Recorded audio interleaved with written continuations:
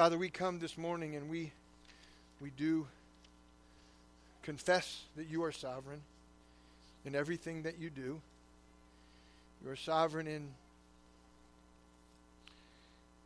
having us to be created. You are sovereign in keeping us alive each day with all of your provision.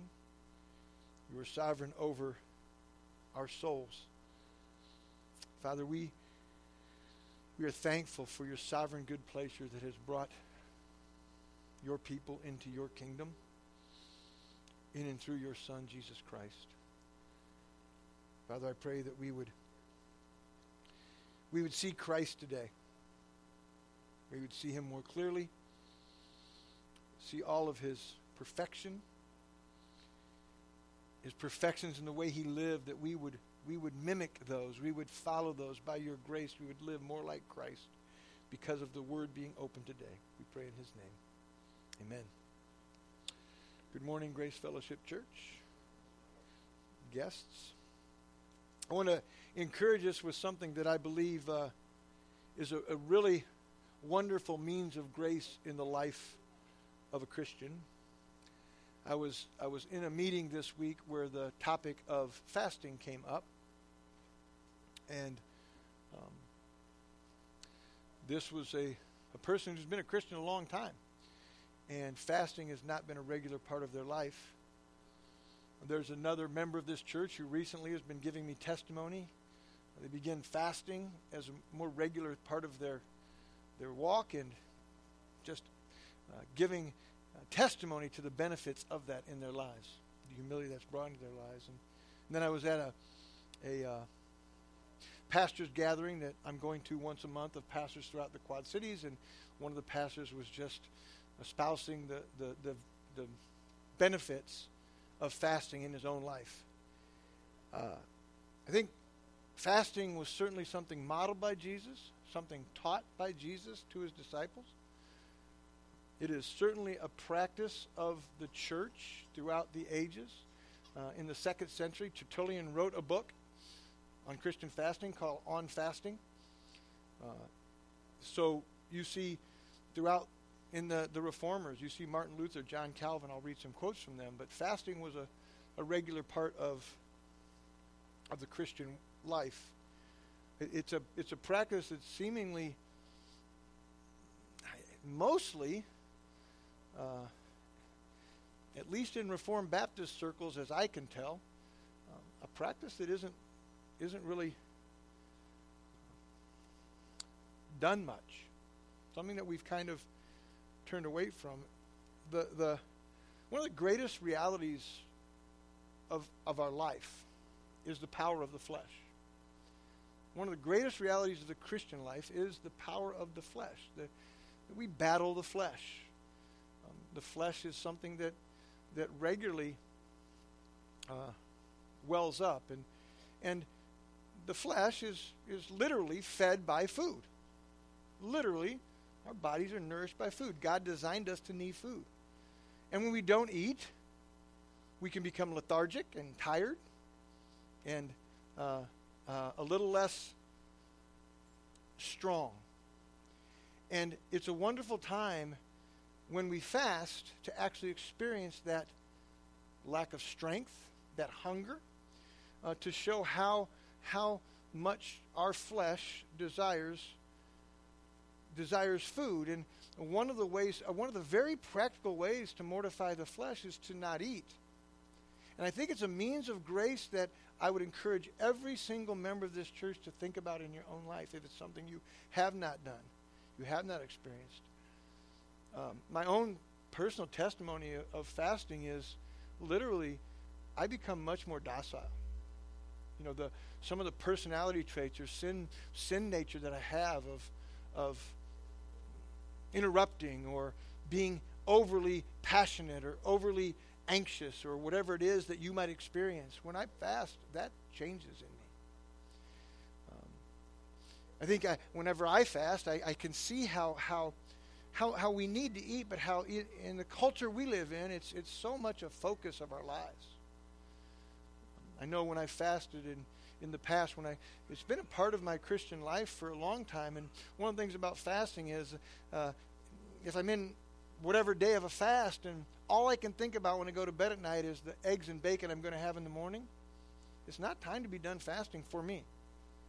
Because all I'm thinking about and I'm dwelling on is that food that I so much desire. There's some quotes that I think would help us to hear from some men of the past. Hudson Taylor, the missionary, said to China, said, in Shanxi, I found Chinese Christians who were accustomed to spend time in fasting and prayer. They recognize that this fasting, which so many dislike, which requires faith in God since it makes one feel weak and poorly, is really a divinely appointed means of grace. Perhaps the greatest hindrance to our work is our own imagined strength. And in fasting, we learn what poor, weak creatures we are, dependent on a meal of meat for little strength, which we are so apt to lean upon. That we are in need of food, and when we're not eating, we can so much see that we lean heavily upon food, and it can be a time where we can lean more into the Lord. John Calvin, let us say something about fasting, because many, for want of knowing its usefulness, undervalue its necessity, and some reject it as almost superfluous. While on the other hand, where the use of it is not well understood, it easily degenerates into superstition. Calvin's saying, look, if you're just fasting because you are supposed to fast, as a check the box like the Pharisees, even something to be seen, it's fairly useless. It's just superstition. Nothing's really going to be benefited from that. But, he says, many don't understand how useful it is, undervalue how necessary it is, reject it as superfluous. Holy and legitimate fasting is directed to three ends. For we practice it either as a restraint on the flesh, to preserve it from licentiousness, or as a preparation for prayers and pious meditations, or as a testimony of our humiliation in the presence of God when we are desirous of confessing our guilt before Him. John Calvin would say, to go before the Lord and confess sin, could be fasting. It will take you a place of humility to confess sin before the Lord. To humiliate ourselves, if you will, humble ourselves, to mortify the flesh. Look, I pastor, I live, I myself, I talk to you all. There are many fleshly desires that drive us, and that can become problematic for us. And the means of grace that a fast is to show us how much our flesh fights for what it wants.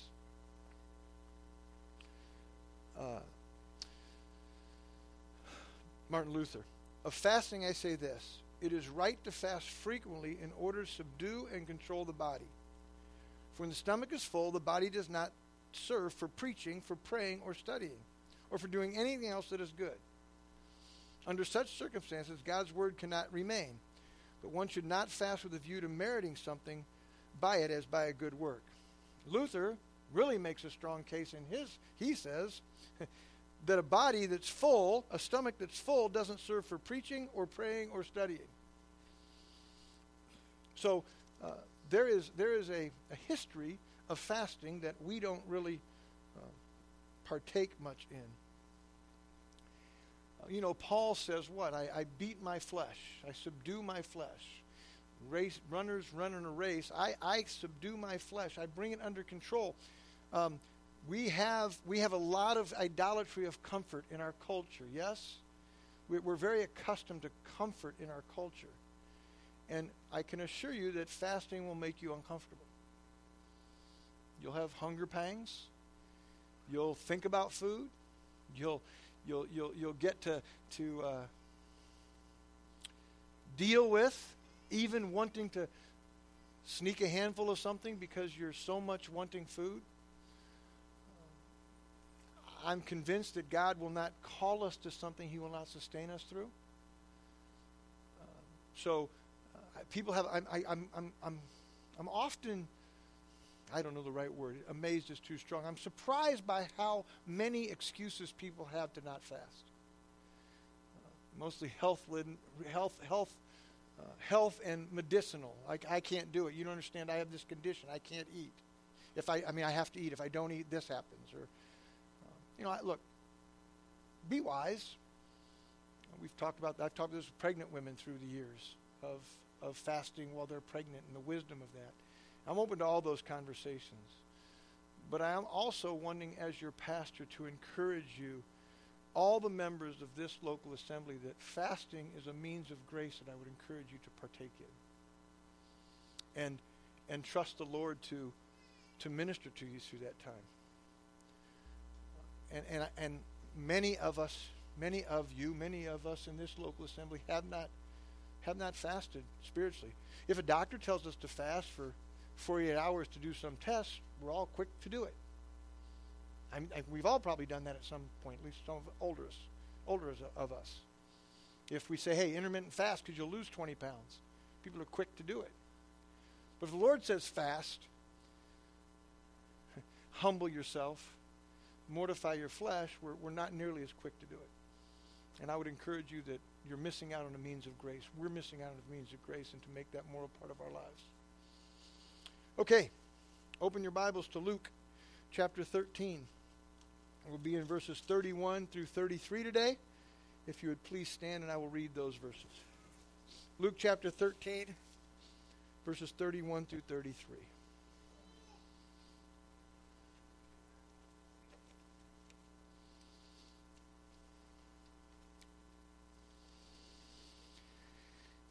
At that very hour, some Pharisees came and said to me, "Get away from here, for Herod wants to kill you."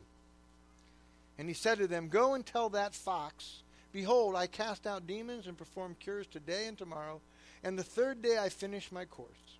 Nevertheless, I must go on my way today and tomorrow and the day following, for it cannot be that a prophet should perish away from Jerusalem." You may be seated. I titled this sermon, "God's Will Be Done," which I grant doesn't seem to fit very well in this text necessarily. But as I studied and considered this passage, this is what I see in Jesus' response to the threat told him of Herod wanting him dead, to kill him. Jesus, he knew, and he confidently lived out the reality that God's will would be done. I would really want us to, as we continue to go through the Scriptures, read the Scriptures, know Christ. It's a great opportunity to know Christ. Just watch how Christ lived. Kind of like a couple of weeks ago, how Christ responded to the question if few would be saved. He responded to that person, those people listening, to their souls and their need to be made right with God. And so today we're going to see Jesus responding to a threat and how he responds, and we ought to see him that we could be more like him. He exampled here this surety that God had a plan, and that plan would come to fruition. And that nothing would deter him from living out his entire earthly life, that God's will be done. That's what Christ came. Christ came to seek and save the lost. Christ came to live out the Father's plan, that his will would be done. That is exactly what Christ did from start to finish of his earthly life. So the text starts with these words, "at that very hour." At that very hour. So we're talking about a specific time. At what hour? Well, let's look at the immediate context. Starting in verse 22. He went his way through towns and villages, teaching and journeying towards Jerusalem. So he's traveling through Perea on his way to Jerusalem, to Judea, coming out of Galilee. And he's on purpose going towards Jerusalem. And someone said to him, "Lord, will those who are saved be few?" And he said to them, "Strive to enter through the narrow door. For many, I tell you, will seek to enter and will not be able." Someone asked him, because the message he was preaching, as we'll look at more and we understand, was one of not all Jews are going to heaven. You're not right with God because of your ethnicity or religion. And that was mind-blowing to them. They were looking for a Messiah. They were looking for an earthly king. And so one asks, your teaching seems like you're saying there's going to be few Jews that'll be saved. And again, instead of Jesus talking about how many or how few, he simply says to them listening, listen, you just should strive to enter. You should strive to enter. When once the master of the house has risen and shut the door, and you begin to stand outside and knock at the door, saying, Lord, open to us, then he will answer you, I do not know where you come from. Then you'll begin to say, we ate and drank in your presence and taught in our streets. But he will say, I tell you, I do not know where you come from. Depart from me, all you workers of evil. In that place there will be weeping and gnashing of teeth when you see Abraham and Isaac and Jacob and all the prophets in the kingdom of God, but you yourselves cast out. He said, so the guy says, will only a few be saved? And he said, you should strive to enter. And then he goes on to tell them how they think they will be in heaven. And when they stand before him, they will say, hey, look, you taught in our streets. You ate with us. We knew you. We knew you. And he's going to say, I don't know you. Depart from me, you workers of evil. And then he said, and where you're going to go, if you don't enter through the narrow door of Jesus Christ before it's shut, kind of like the ark, and as soon as the door was shut, if you don't enter before that door shut, you're going to go to hell, where there's going to be weeping and gnashing of teeth for all eternity. And it does not matter that you're Jewish. It does not matter that you call yourselves sons of Abraham. And people come from east and west and from north and south and recline at table in the kingdom of God. And behold, some are last who will be first, and some are first who will be last. So, and you Jews, Gentiles will come from all over, north, south, east, west, and they will recline at table. So some of you are going to be in hell, where there's weeping and gnashing of teeth.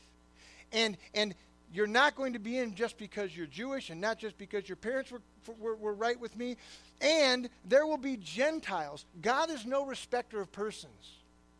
There is one way to enter into the kingdom of God, he tells them, and that is through me, Jesus says. The narrow door. That's the only way to enter. And this is what he's teaching. And at that very hour, this is exactly what's going out. Jesus is traveling through Perea between Galilee and Judea. He's teaching that not all Jews would be saved. He's teaching that some Gentiles would be saved. That there was only one way to get into heaven. That their religion was no good. That what the Pharisees and the Sadducees and the rabbis were teaching them was not the way to heaven. He's preaching the kingdom of God, and that it's eternal. It's not a temporary kingdom. He's not coming as the Messiah they're expecting. He's teaching them all of these things. He's teaching about salvation from the wrath of God through him. He's teaching about repentance, a change of mind concerning sin and righteousness.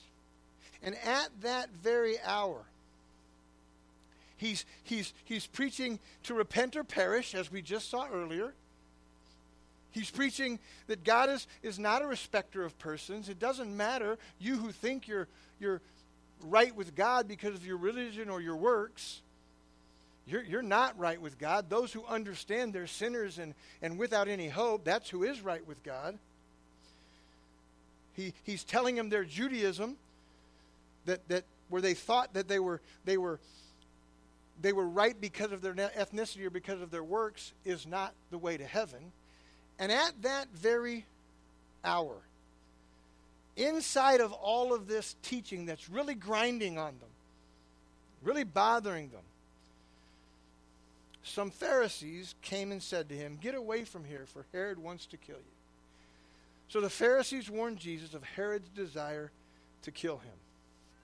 The Pharisees come to Jesus and tell him that Herod. Now, who is Herod? This is Herod Antipas. Herod is the son of Herod the Great, who we'll look at in just a minute. He was one of the sons of Herod the Great. He was now the ruler over Galilee and Perea. Judea had no king, but Herod's son, and now Herod the Great, and then Herod Antipas, this Herod, was an Idumean. He was hated by the Jews. He wasn't even Jewish. His father, Herod the Great, had been appointed king in 43 B.C. He was an Idumean. Idumeans were, by the way, descendants of Esau. Okay, so they were hated by Jews.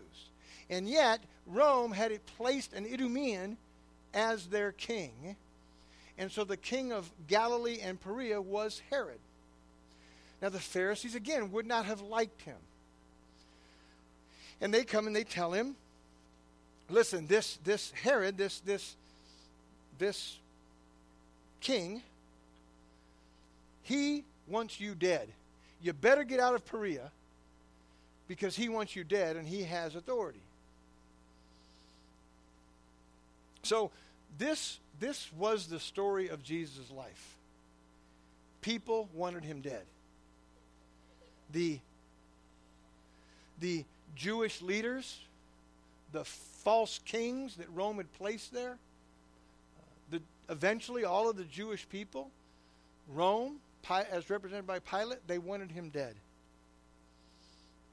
In Matthew 2, now after Jesus was born in Bethlehem of Judea in the days of Herod the king, now that's Herod the Great, that's Herod Antipas' father.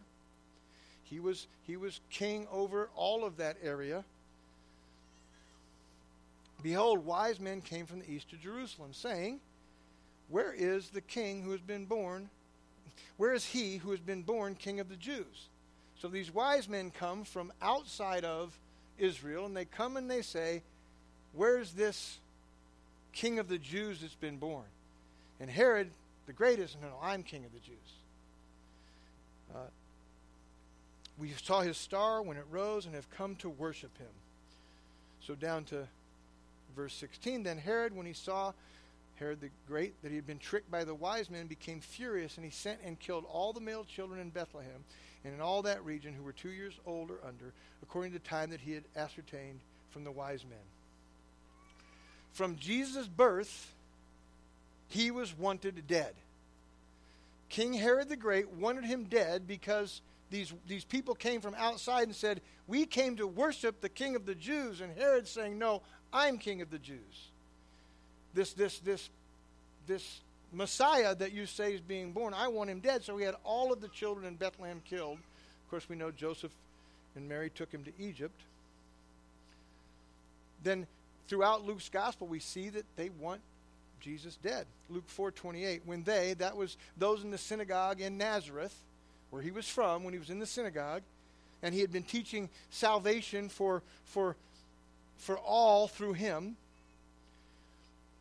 When they heard these things, all in the synagogue were filled with wrath. And they rose up and drove him out of town and brought him to the brow of a hill on which their town was built, so that they could throw him down the cliff. But passing through their midst, he went away. In his own hometown, they wanted him dead. Why did they want him dead? Because he told them that they were sinners, they were poor, blind, and needy. They were Old Testament. They were the poor and the blind that he came to preach freedom to and good news to. He was destroying their religious system, their way to heaven, their thinking they were God's people because they were Jews. He was teaching salvation through him, not salvation through Judaism and religion, and they wanted him dead. In John's gospel, Luke 6:11, but they were filled with fury. So who's the they? Here's the scribes and the Pharisees. They're filled with fury and discuss with one another what they might do to Jesus. We know also from Mark's gospel, the Herodians were talking. They wanted to kill him. And why did they want him dead? Because he was healing on the Sabbath, and he was violating their religious laws, and he was destroying their thoughts of their religious okayedness. He's telling them the truth, and they hate him for it. John 5. This was why the Jews were seeking all the more to kill him, because not only was he breaking the Sabbath, but he was even calling God his own Father, making himself equal with God. Jesus was healing people on the Sabbath, and more than that, he was calling himself God's Son, making himself equal with God. And that was blasphemy to these Jews. They wanted him dead. You don't get to call yourself God. Yeah, you're doing a lot of miracles, Yeah, you're doing things that only God could probably do, but you're probably doing it by Beelzebub. We want you dead because you are upsetting our religion. You're preaching a different gospel. In John 8, he's speaking to the Jews at the feast of the booths, and he's at the temple teaching. John 8:56, your father Abraham rejoiced that he would see my day. He saw it and was glad. So the Jews said to him, you are not 50 years old, and you have seen Abraham? Jesus said to them, truly, truly, I say to you, before Abraham was, I am. So they picked up stones to throw at him, but Jesus hid himself and went out of the temple. They wanted him dead because he was calling himself God. He was telling them that he was the only way to be right with God, that all they were doing was wrong. You see, this is what many people do, but if you think about it, if you actually will engage in a discussion with Jehovah's Witness or a Mormon, and you tell them that Jesus is God, they're going to disagree with you, hate you, walk away from you.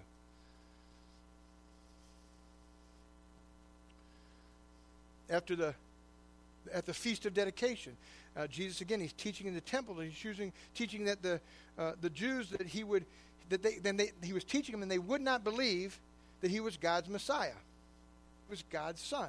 But you do not believe because you are not among my sheep. My sheep hear my voice, and I know them, and they follow me. I give them eternal life, and they will never perish, and no one will snatch them out of my hand.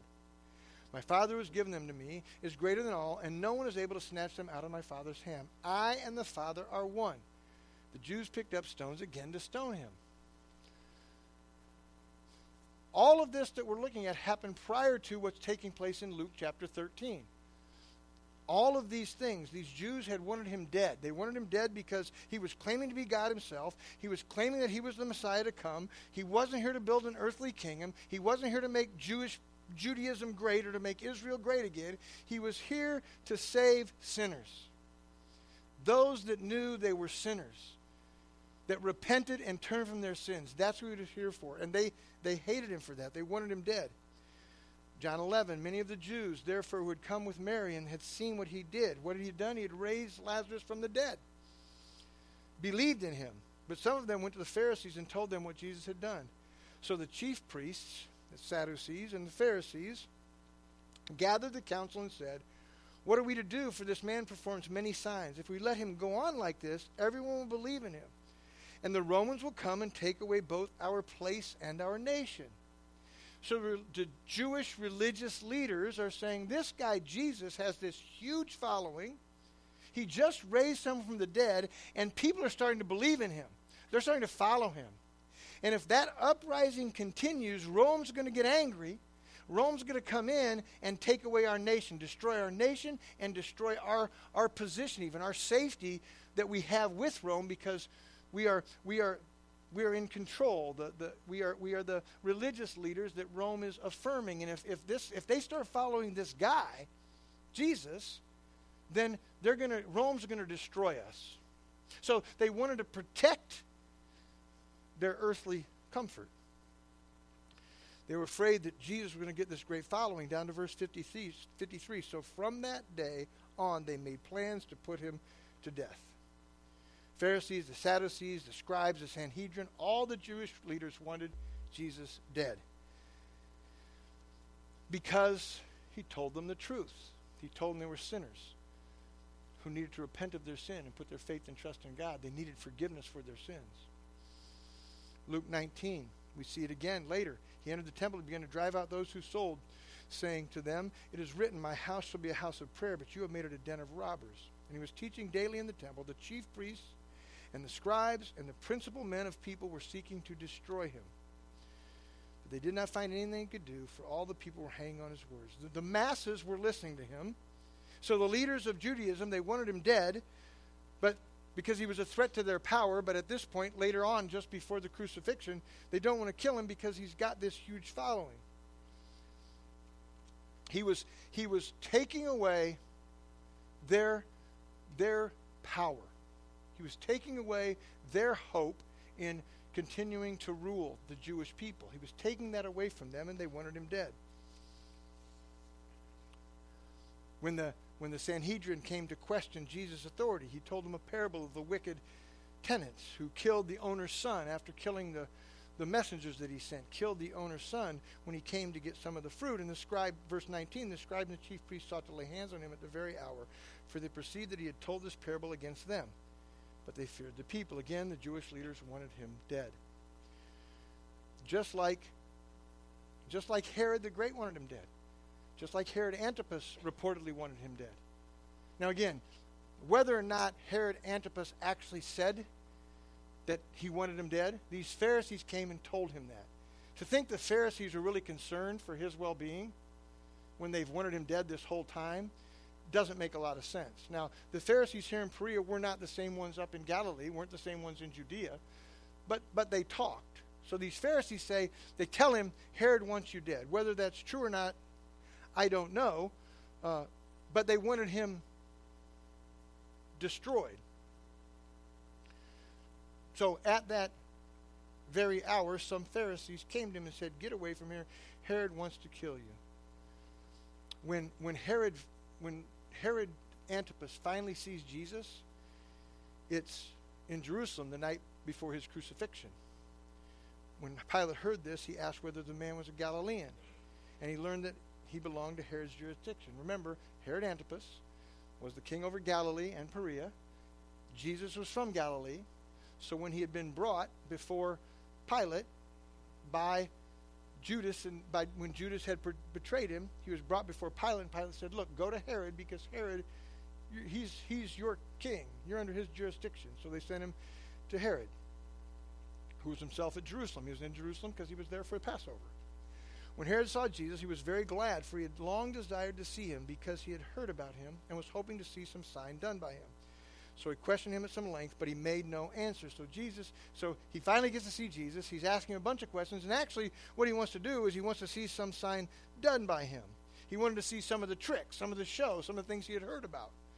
He didn't really want to hear his message. He just wanted to see some tricks. And so he questioned him, and Jesus did not answer him.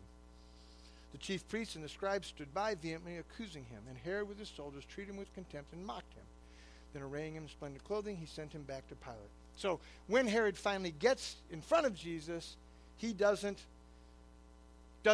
judge him guilty, doesn't put him to death, doesn't have him put to death. He simply sends him back to Pilate. Herod was a really spineless man. He was really no threat at all to Jesus, as we see there. But these Pharisees now in Perea come and tell Jesus, after all of this teaching, at that very time when he's teaching all these things they hate, hey, Herod wants to kill you. You better get out of here. And here's Jesus' response that shows that Herod was no threat to him. And he said to them, go and tell that fox. Go and tell that fox. Now, that fox would be a very derogatory term. A fox was pesky. Foxes were problematic, but foxes cannot harm a human. Foxes are like rodents. They're like vermin. They're not dangerous.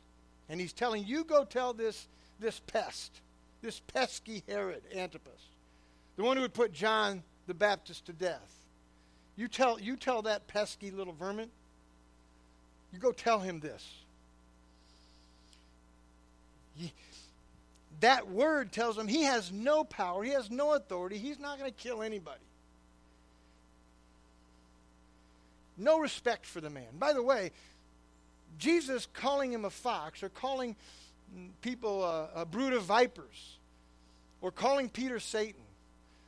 Look, again, when Christ's heart is perfect, there is no sin, but there's nothing wrong with calling a fox a fox.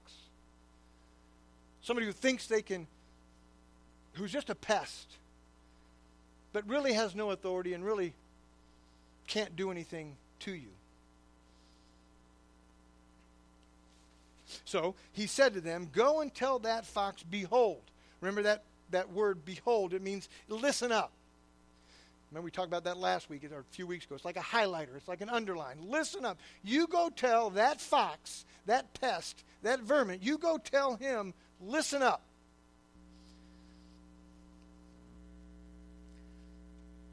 I cast out demons, perform cures today and tomorrow. And the third day, I finish my course. You go tell that pesky vermin that can do nothing to stop God's plan, nothing to stop my purposeful journey. You go tell him, and this was a colloquialism, I'm going to do something day 1, day 2, and the third day until I'm finished. It wasn't like it was going to be 3 days. We're far from 3 days from when he goes to the cross. But he's saying, I'm going to keep doing what I'm doing. Today, tomorrow, and until I'm done. Jesus is basically telling the Pharisees to tell that fox, I'll make it to Jerusalem. He said to them, go and tell that fox, behold, I cast out demons and perform cures today and tomorrow, and the third day I finish my course. I cast out. Now the word ekbalo, that's not that important. It means throw out, drive out, cast out. But what is important is that there's a verb there that's in the present active indicative. So it's an ongoing action that's going to continue. And it's an indicative. It's a matter of fact. So what he's saying to them is, go tell that fox, I am going to ongoingly cast out demons. It's going to keep happening until it's finished. And there's nothing you can do about it. And perform cures. Again, the word for perform there is apoteleo, to complete, to finish, to end, to accomplish. Again, the important part is it's a present active indicative. It's an action that's going to continue as a matter of fact. His threat means nothing to me, is what he's saying to go tell him. I am going to continue to do what God has sent me to do, and there's nothing he can do about it. It's going to happen.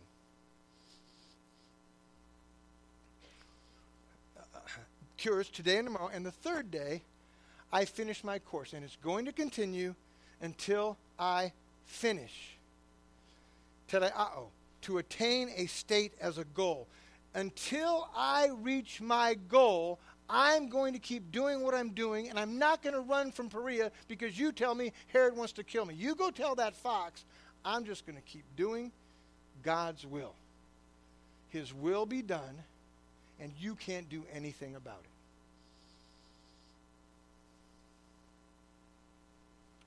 it. Until I reach my goal, you tell that fox, listen up, I will continue to cast out demons. I will continue to perform cures until I reach my goal. Nevertheless, I must, verse 33, day, I must, that word, we've looked at it before, it is necessary, it is a must, to have to, implying inevitability, often as the plan of God. So that word, he says, when I must, it's inevitable. This has to happen. It is necessary that I go on my way today, that I keep doing what I'm doing today and tomorrow and the day following. This is God's plan. I will continue on my journey doing God's will until I reach Jerusalem and the Cross of Calvary. This is the will of God, and nothing can thwart it. Certainly not this cowardly fake king, this Idumean fake king, that fox. There's nothing he can do about it. You let him know. I am so encouraged and so in awe of and in love with my king who acts this way, who is so set in trusting in God's plan, is so set of knowing the outcome of his life that he does not back down, he does not step off, he comes right at and says, tell this fox he ain't going to do anything. He's just a pest. A pesky little vermin. Nothing he can do to me. I must. There's a plan for my life, and I must get to Jerusalem. That's where I'm going.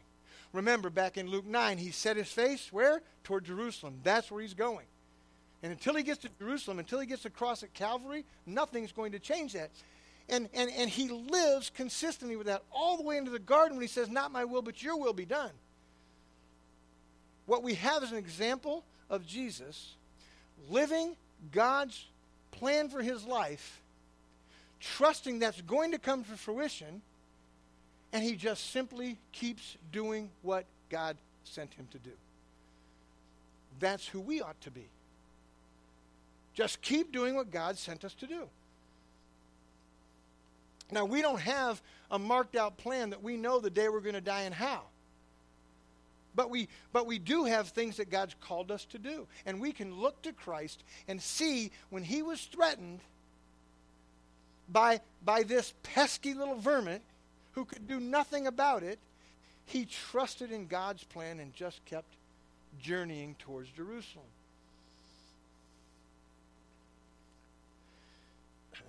God's will was that Jesus would die at the Passover at Jerusalem at a predetermined date. And he was headed there. And the threat from Herod did not impress him. Or the fake threat that the Pharisees were bringing that didn't even happen. Either way, the message is, I'm not hurrying, I'm not running, I'm not scattering. I'm going to keep doing what God sent me to do. John 2:4, and Jesus said to her, woman, what does this have to do with me? My hour has not yet come. Early on, the wedding in Cana, when Mary says there's no wine, he knew it wasn't time to reveal his deity to be crucified. It wasn't his will. His hour hadn't come. John 7:30, they were seeking to arrest him, but no one laid a hand on him because his hour had not yet come. So he's in Jerusalem here at the temple of the Feast of Booths, but it was not yet time. He has not finished what he had to do. John 8:20, these words he spoke in the treasury as he taught in the temple, but no one arrested him because his hour had not yet come. Again, God had a plan, a predetermined, predestined plan, and nothing could change that. And Jesus continued casting out demons, performing cures, preaching repentance and salvation as he was journeying. He was journeying with a purpose, and he just kept to that. John 13:1. Now before the feast of the Passover, when Jesus knew that his hour had come to depart out of this world to the Father, having loved his own who were in the world, he loved them to the end. Now in John 13, we see that Jesus, this is the night before he's crucified, and he now knows his time has come. It was the night before he was going to die, and he had continued on from Perea when he was threatened by the Pharisees that Herod wanted him dead, and continued to do what he was sent to do all the way up until this moment when he knew it was his time. John 17, when Jesus had spoken these words, he lifted his eyes to heaven. Father, the hour has come. So Jesus knew God's will for his earthly life, and he completely trusted in it. And he let the Pharisees in Perea, in Herod's jurisdiction, he let them know that no one could thwart God's plan. No one can thwart God's plan. We'll get to this in a little bit, but what is God's plan for my life? Well, to bring him glory, to proclaim the gospel, to live the gospel and speak the gospel. This is his plan for my life. To love my son enough not to affirm his lifestyle. Even if I'm threatened by people. You know, the will of God for all of our lives is to stand in the truth of gender and marriage, even if we're threatened. We don't know how it's going to end, but we know that's God's plan, and we'll trust him, and we will not be thwarted by some pesky little vermin who can't really do anything to us.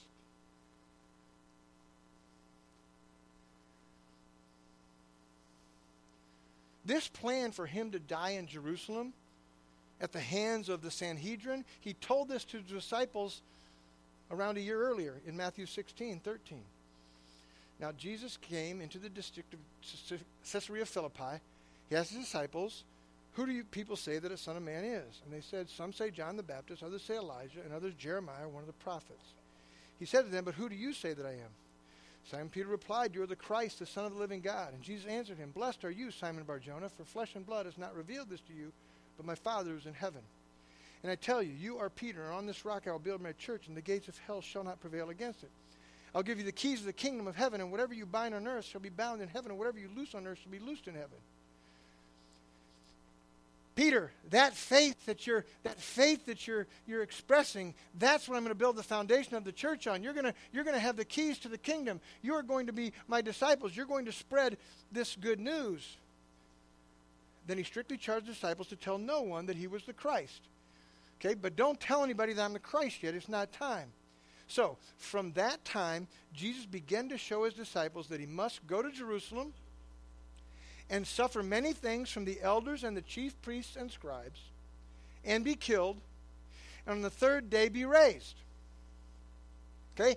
He started to tell them, this is what's going to happen. I'm going to go to Jerusalem. The Sanhedrin's I'm going to suffer many things from the Sanhedrin. I'm going to be killed, and then I'm going to rise on the third day. Peter took him aside and began to rebuke him, saying, far be it from you, Lord, this shall never happen to you. I'm not going to let that happen, Peter says. Herod Antipas says, he's going to kill you.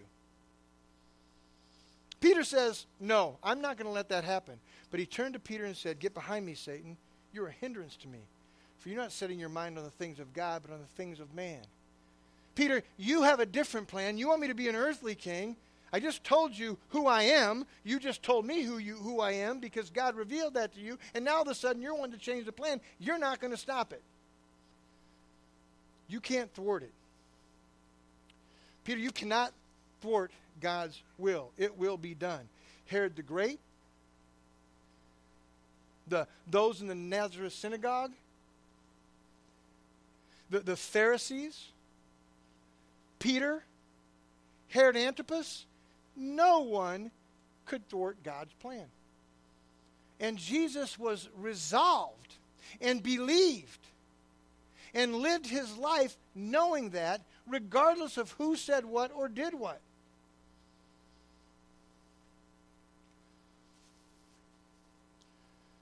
Acts 2:23, this Jesus delivered up according to divine plan and foreknowledge of God, you crucified and killed by the hands of lawless men. For Jesus to die in Jerusalem at Calvary at the hands of lawless men was God's will, definite plan, from before time began, and nothing was going to stop it. And Jesus knew that. So threats didn't mean anything to him. Threats carried no weight. What is your destiny, Kathy? Glory. When's it going to happen? You don't know. Might you be threatened in between here and there? You don't care. God's will for your life is that you tell the truth, that you glorify him, that you proclaim the gospel to those that will even hate you because of it. When the early church, they're praying for boldness in Jerusalem. Remember, they're praying for boldness after Peter and John are brought before the leadership. He said, for truly in this city they were gathered together against your holy servant Jesus, whom you anointed. Both Herod and Pontius Pilate were gathered together against Jesus. Herod, Pontius Pilate, the Gentiles, and the peoples of Israel, to do whatever your hand, God, and your plan, God, had predestined to take place.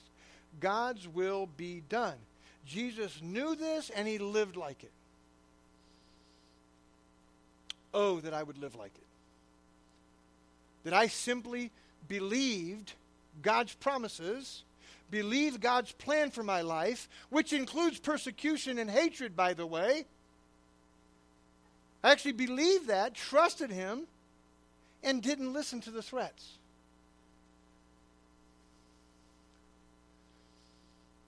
1 Peter 1:20, he, Jesus, was foreknown before the foundation of the world, but was made manifest in the last times for the sake of you. Revelation 13:8, and all who dwell on earth will worship it. Everyone whose name was not been written in the foundation of the world in the book of life of the Lamb who was slain, the Lamb of God who takes away the sins of all types of people, all the elect, predestined before the foundation of the world to be slain. And Jesus is in Perea being told by these Pharisees who hated him, Herod wants to kill you, you better flee. And he said, you tell that fox, you tell that vermin, you tell that pest, I'm going to keep doing what I'm doing, and I'm going to make it to Jerusalem. I'm going to die at Calvary. That's God's plan. God's plan to crush his son, determined before the foundation of the world, and nothing could change God's will. We are not Jesus, but we are to be like Jesus. Look and see right here. Look and see Christ. Look and see the way he reacts to these threats. He knew he was going to be crushed. He knew he was going to die at Calvary. He knew Herod Antipas would have a little to do with it, and he would turn him back to Pilate. He wasn't afraid of these threats from the Pharisees or from Herod Antipas. He wasn't afraid when it wasn't yet his time. Isaiah 53:10, yet it was the will of the Lord to crush him. He has put him to grief. When his soul makes an offering for guilt, he shall see his offspring. He shall prolong his days. The will of the Lord shall prosper in his hand. It was the will of the Father to crush his Son, to redeem his people. Jesus knew that's what he had come for. And throughout, from the time he was born, he was hated, and they wanted him dead. And as he started doing ministry, the last 3 years of his life, he was more hated, and they wanted him dead. They liked the goodies he gave, but they didn't like the message he brought. And he's promised us the same. He's promised us the same. John 15:18. If the world hates you, know that it has hated me before it hated you. If you are of the world would love you as its own. But because you are not of the world, but I chose you out of the world, therefore the world hates you. Remember the word that I said to you. A servant is not greater than his master. If they persecuted me, they will also persecute you. If they kept my word, they will also keep yours. If they persecuted me, they're going to persecute you. If they believe me, they'll believe you. But all things that they will do to you on account of my name, because they do not know him who sent me. If I had not come and spoken to them, they would not have been guilty of sin, but now they have no excuse for their sin. When you proclaim the gospel to people, when they hear the truth, they might hate you for it, but they no longer have an excuse for their sin. They've been told. Whoever hates me hates my Father also. If I had not done among them the works that no one else did, they would not be guilty of sin. But now they have seen and hated both me and my Father. But the word that is written in their law must be fulfilled. They hated me without a cause. Look, be encouraged. When we are hated and threatened, we can know God's will be done. And his will for us is to be hated for the truth, hated for the gospel. Hated because of our faith.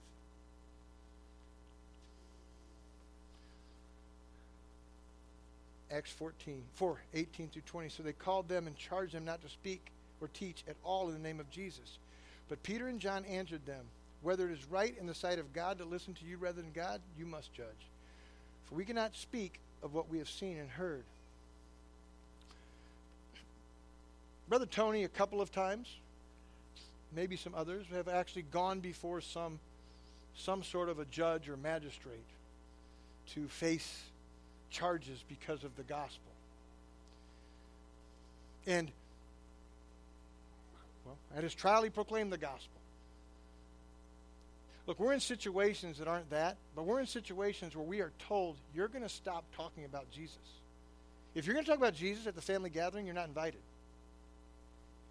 If you're going to speak against homosexuality with the gay cousin and friend at the Thanksgiving meal, you're not invited. But you're welcome to come as long as you don't speak of Jesus.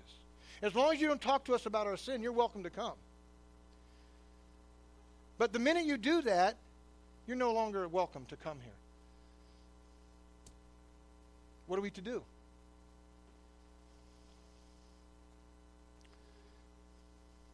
Whether it's right in the sight of God to listen to you rather than to God, you must judge. We cannot but speak what we have seen and heard. God's will for their lives, and they trusted in that, didn't they? They trusted in that all the way to death, did Peter and the apostles. 1 Peter 4:12, Beloved, do not be surprised at the fiery trial when it comes upon you to test you, as some as though something strange was happening to you, but rejoice insofar as you share Christ's sufferings, that you may also rejoice and be glad when his glory is revealed. If you are insulted for the name of Christ, you are blessed, because the Spirit of glory of God rests upon you. But let none of you suffer as a murderer or as a thief or an evildoer or as a meddler. Yet if anyone suffers as a Christian, let him not be ashamed, but let him glorify God in the name. Look, if you suffer for your sin, you're no different than anybody else. If you suffer for your actions as a Christian, if you go out there and you offend people, or you murderous, or you're a thief, or you're an evildoer, you're a meddler, and people hate you for it, that's not to your credit. But if you suffer as a Christian, you're blessed, and it's promised to you. Rejoice. This is the truth. Do we believe it? Are we ready to follow Christ and not be deterred by man's threats? It's in our lives now.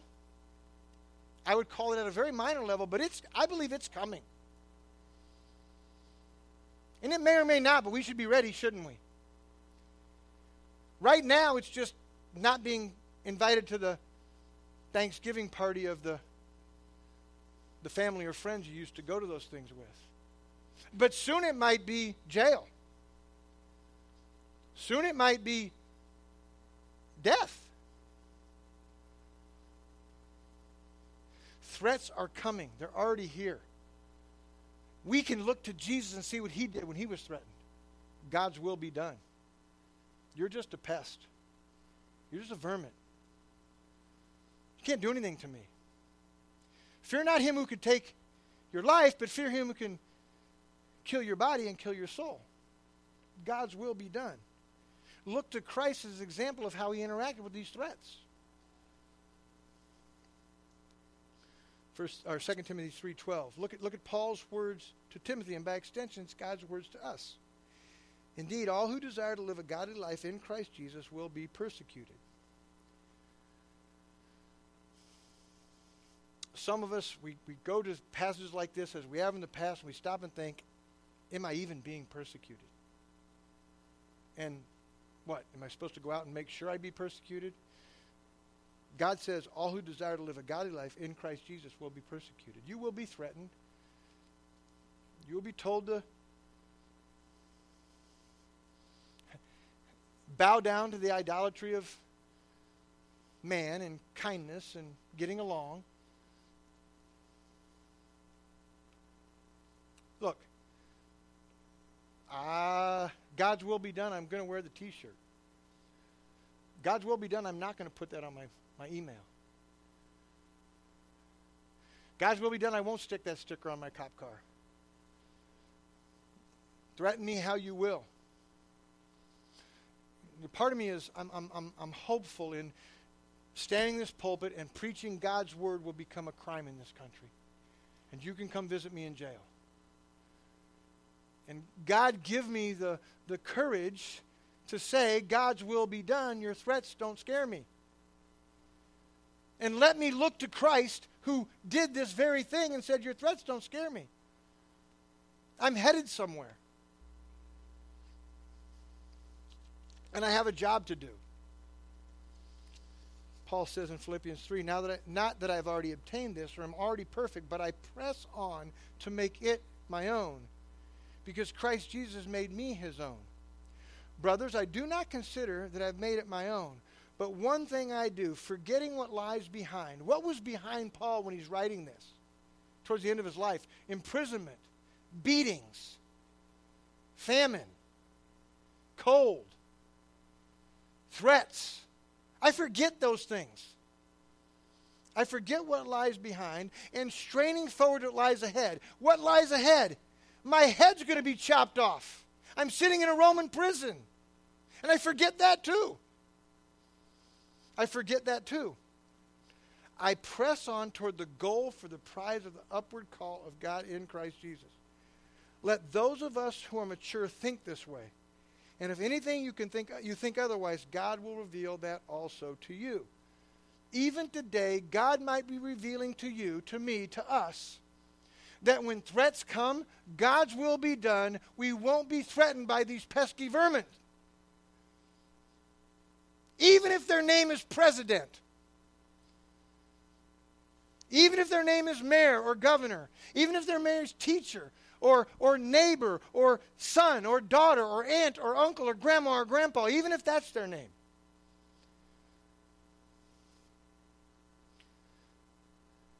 God's will is that we live as Christ for Christ's sake. To live is Christ. To die is gain. How did Christ live? On purpose. What did he do with threats? They didn't bother him.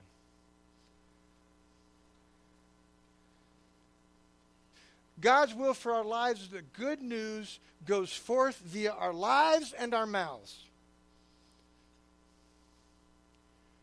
And like Jesus, we will not be deterred because of man's threats into our lives. At the very hour, some Pharisees came to him and said, "Get away from here, for Herod wants to kill you." And he said to them, "Go and tell that fox, behold, I cast out demons, perform cures today and tomorrow, and the third day I finish my course. Nevertheless, I must go on my way today and tomorrow and the day following, for it cannot be that a prophet should perish away from Jerusalem. I'm going to Jerusalem. I'm going to die there. Nothing's going to happen between now and then. You tell Herod he's got nothing on me. He can do nothing to me." Closing thought. Jesus lived as a man who would not be deterred by man's threats, instead would trust in God's sovereign will for his life. He knew God's will for his life was the cross of Calvary in Jerusalem. May we live with this same resolve as to God's will being done in our lives, and by his grace and for his glory, we will not be moved by man's threats towards us. They're coming. And in every one of our lives, I could name it to a person, they're already here. You're already being threatened for your faith in some relationships, in some places.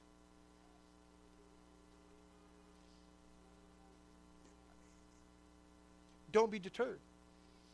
Look to Christ. Be like Christ. Look at the example he gives us. Father, we thank you again for your word. We thank you for Christ and him being so clearly seen. His life being shown to us, his words, his responses to the world around him. And Father, well, we are not Christ, we are Christians. And we have been given a job, and we've been saved to bring you glory. And bringing you glory, Father, will bring persecution, hatred, threats. Help us to be resolved that your will would be done, including any trials, any persecutions, any physical or emotional persecution placed upon us.